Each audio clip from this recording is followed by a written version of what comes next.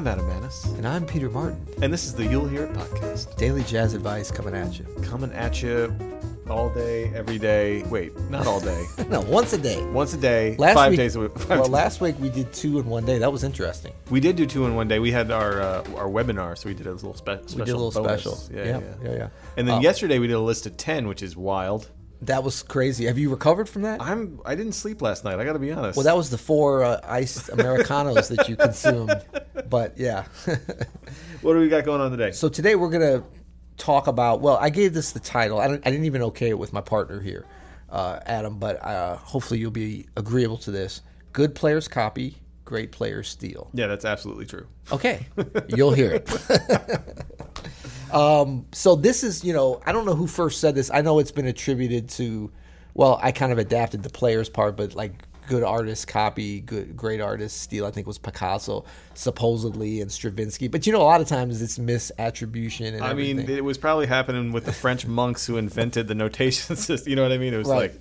That's a platitude that is worth repeating throughout history for sure. Yeah. And so I think that the idea here is, I look at it a couple of ways. The first way is maybe not the typical way, but that is that when you're good and you're not great yet, like you're still developing. As you develop, you copy. So like in the jazz idiom, we would typically see that in terms of learning solos, copying specific licks, copying certain styles of playing, especially on your specific instrument. Even copying the way somebody dresses and acts, like depending on how big of a personality they are. And then you think, okay, once you get to be great and fully developed, you're not going to copy anymore. But that's when you actually get confident enough to just straight out steal from other people. Yeah, but I think what it is you're not really steal. Like what it is, you start to realize, for me, I started realizing that I'm not stealing from that player. I'm not even stealing, but I'm connecting with the music, so the way, like, you start to get less into, like, how they look and stuff. Like, I remember Herbie Hancock, I listened to him so much and looked at pictures of him playing, and then when I saw videos, like, even if it wasn't a conscious thing, I wanted to look like him because I was like, I just wanted to be him at the piano, And so then you get to the certain point where you don't care about copying all that other stuff. You realize that has nothing to do with it. Yeah. But what you've taken from him, what you've stolen from him in terms of the music, is the same stuff maybe that he stole from the music anyway. So it's more like you're passing it around kind of a thing. Yeah. That's my legal justification, at least. No, I mean, the idea, though, is that, you should have a strong enough personality of your own that whatever you take from another artist, you do it because you love it. And then it becomes part of you, and it comes out differently through you. I mean, we've talked about this. Your own musical fingerprints will hopefully come out. I mean, people, if you play just exactly like Herbie Hancock, people are going to be like, "Oh yeah, that sounds like a Herbie influenced thing," but it's not going to sound like Herbie Hancock. No. It's going to be like you. And then, as the more mature you get, the better you get at this. You start to borrow from more obscure places. The deeper you get into this, that's the idea, right? Like Herbie borrowed from, if you even read his biography, he borrowed from all sorts of players that were around him when he was a kid, and you don't hear that a lot in his playing now, because now he borrows from obscure classical composers, right, and whatever is in Wayne Shorter's head. Well, sometimes Herbie will just break out some straight Herbie licks, and then he'll just break out like some straight up, like he's borrowing from himself in 1972. Right. Yeah.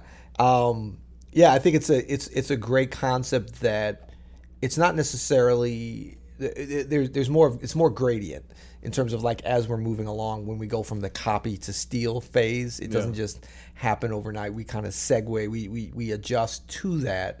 But I think what's maybe instructive from this kind of silly title, copy and then steal, like, copy is more maybe surface level, not quite as deep as stealing, actually. Like, copying is just kind of like taking certain attributes or facets of the playing, a little phrase here, an affectation, a sound, the superficial parts of it. Superficial parts, and then as that starts to get deeper, and then it gets to the point where you've stolen all concepts. But it's interesting because once you get to that great player steal place, you actually don't necessarily sound like that because you've stolen from a lot of different things, right, and you've used your own musical sensibility to filter it into your story. I had a great dialogue on The Hang, our in-house social network at Open Studio, with one of our members about what does it mean to tell your story, because we're always talking about that, and I think that we don't give it enough explanation. We kind of make it so easy, and it's a very esoteric thing in music.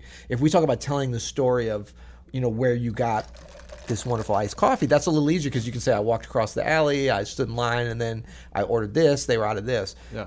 And so when we said tell your story with your instrument, and I remember this when I was young, I was like, how do I do that? Like, I hadn't copied enough things. I hadn't stolen anything to know how to put my story together. So it is kind of esoteric in a way. Yeah. But we do all have something to say. And we find that just the way Picasso did and Herbie and the greats, we find that through this bigger world of music and art that's out there. It's never just us. It's never about us. To me, like when you're stealing and copying and open to doing that, you're being humble, actually. Yeah, you're saying that I don't have all the great ideas.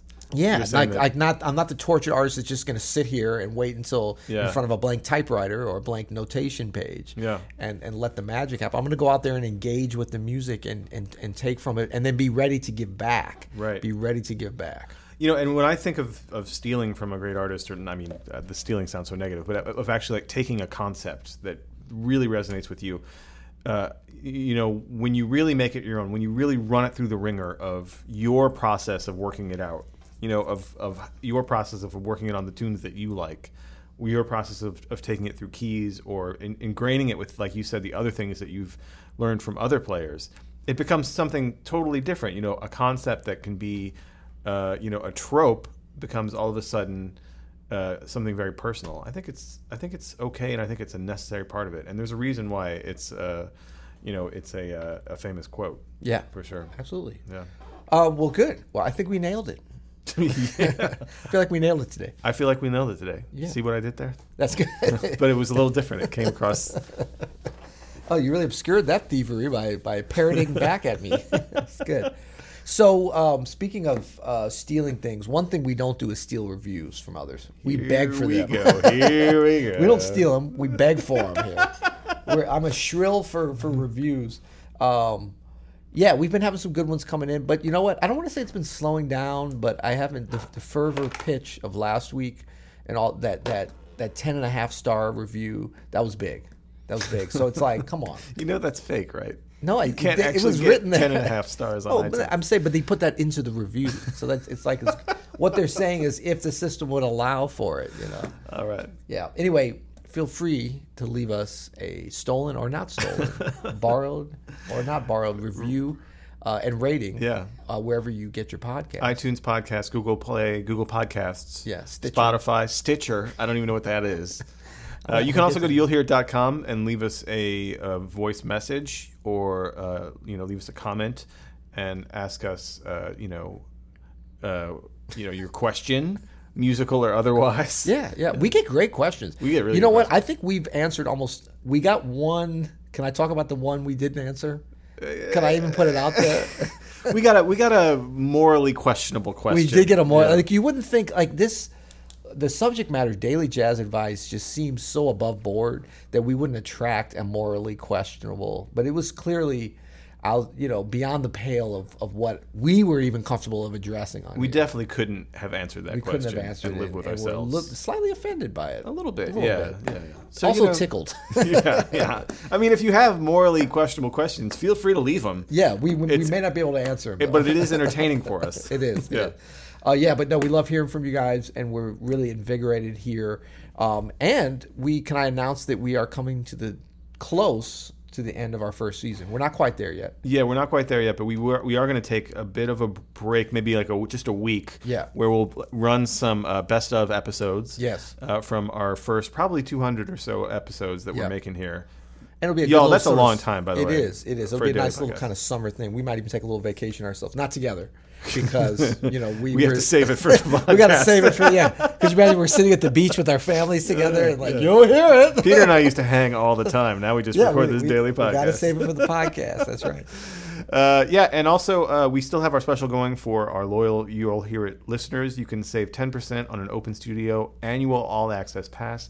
That's every jazz course that we make. Course That's pretty much like stealing it from us. That is like stealing. No, but you can steal from these great artists. Peter Martin has a bunch of courses. Jeffrey Keyser, Christian McBride, Diane Reeves, Sean Jones, Warren Wolf. Who am I missing? Gregory Hutchinson for our drummer friends. Ulysses Owens. Ulysses Owens. I mean, we've got more coming Sprague. too. Steve Wilson on the way. Steve Wilson coming very soon. I actually just saw one of his first lessons. Well, we were there for it. Dude, but they look saw great. one of the edits on it, man. Yeah. Talk about some tactical bebop and saxophone knowledge. That there. guy, yeah. Breaking it down. So you can save 10% on an annual All Access Pass by entering You'll Hear It 10 in the offer code field when you check out with the annual All Access Pass. So that's about it. About it. Yeah. Yeah. See you tomorrow, cuz you'll hear it.